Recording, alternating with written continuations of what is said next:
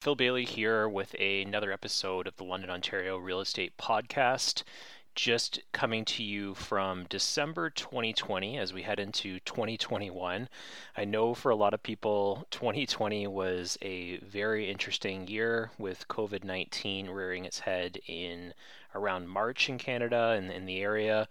It looks like we're going into another lockdown Ontario wide, including London, starting on Boxing Day, which will shut down a lot of local businesses. I know it's important now, probably more than ever, to support local, and I've certainly been trying to do that over the last little while.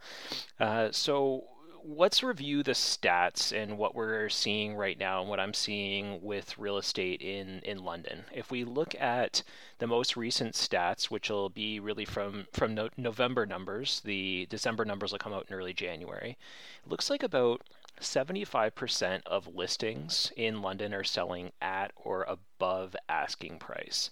Average over asking right now is about $45,000, believe it or not.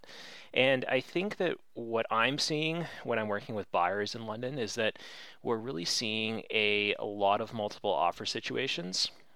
So there's a few tips that I've been trying to emphasize with my buyer clients, especially those that are under that maybe $500,000 mark, maybe even $550,000, $600,000 mark in many ways.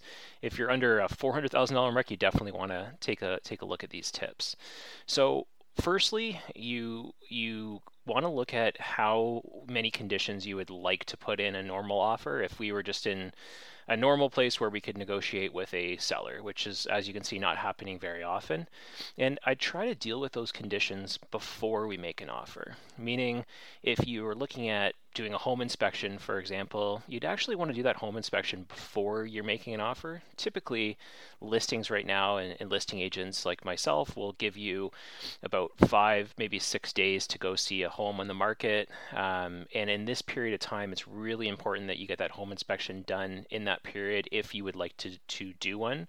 I will almost always recommend a home inspection because even if you don't find an issue, it will act as a bit of an owner's manual for your house, which I think is something that's really important, especially for first-time home buyers.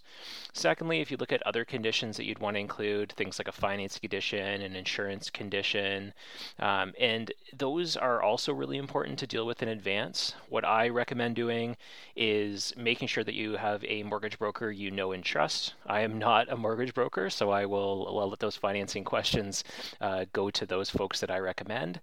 And also on the insurance side, if you do think there'll be an issue with insurance, one way or the other, I would recommend just talking with an insurance agent or insurance broker and making sure that the home will insure. The issue with including conditions and offers right now, and as much as I'd love to include those conditions and just deal with it the way we were dealing with this maybe a few years ago, is that if you come in with an offer that is even well above asking price and very competitive on price, but you have conditions, the issue you're going to run into is that a lot of times sellers will take what I like to call a bird in hand. So they'll take the offer that looks like everything's fine in terms of conditions. There's no conditions at all. They've done their homework in advance.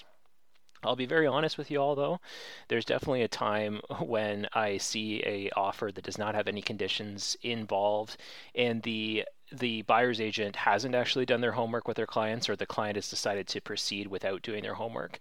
And that can cause a lot of grief for both agents on both sides, the seller and the buyer, of course, because then you're in a situation where you actually could potentially be in breach of contract. Again, I'm not a lawyer, but I do like to make sure that we're prepared for those situations. So as we head into 2021, I'm not exactly sure what's going to be happening with the market. If you look at the big brands and what they're saying, it looks like the market's still trending upward. In London, I'm seeing specifically buyers still coming from the GTA, especially on the investor front. I'm noticing I'm getting a lot more calls from the GTA. I think it's just because it is only a couple hours away from the London area. and it's also allowing people to buy a home for a price that's maybe in many cases 1/3 of what they're paying for in Toronto, and actually getting more for their money. The other thing that I'm seeing is that actually a lot of the little towns around London are getting more traction from buyers from London. So even a place like St. Thomas, which is a small city, about I think 40,000 people, is seeing a lot of buyers now from London. And what I've been noticing is in St. Thomas in particular, those prices have been going up significantly, especially if you get by the old courthouse in St. Thomas, beautiful area. That area has seen a lot of demand for buyers, and then it's really driving those prices up in that area. The other things that I'm looking out for in 2021 is just what's going to happen with the overall economy. I know we're going into another lockdown on Boxing Day, and I'm not an economist, but I'm very curious to see how things like job shutdowns and potential government support, or even maybe eventually a lack of government support in certain areas, will impact housing prices. It's something that I've definitely been thinking about, and I have a lot of clients who are certainly concerned about how that's going to be moving forward. And I guess we're just really curious to see how that all works.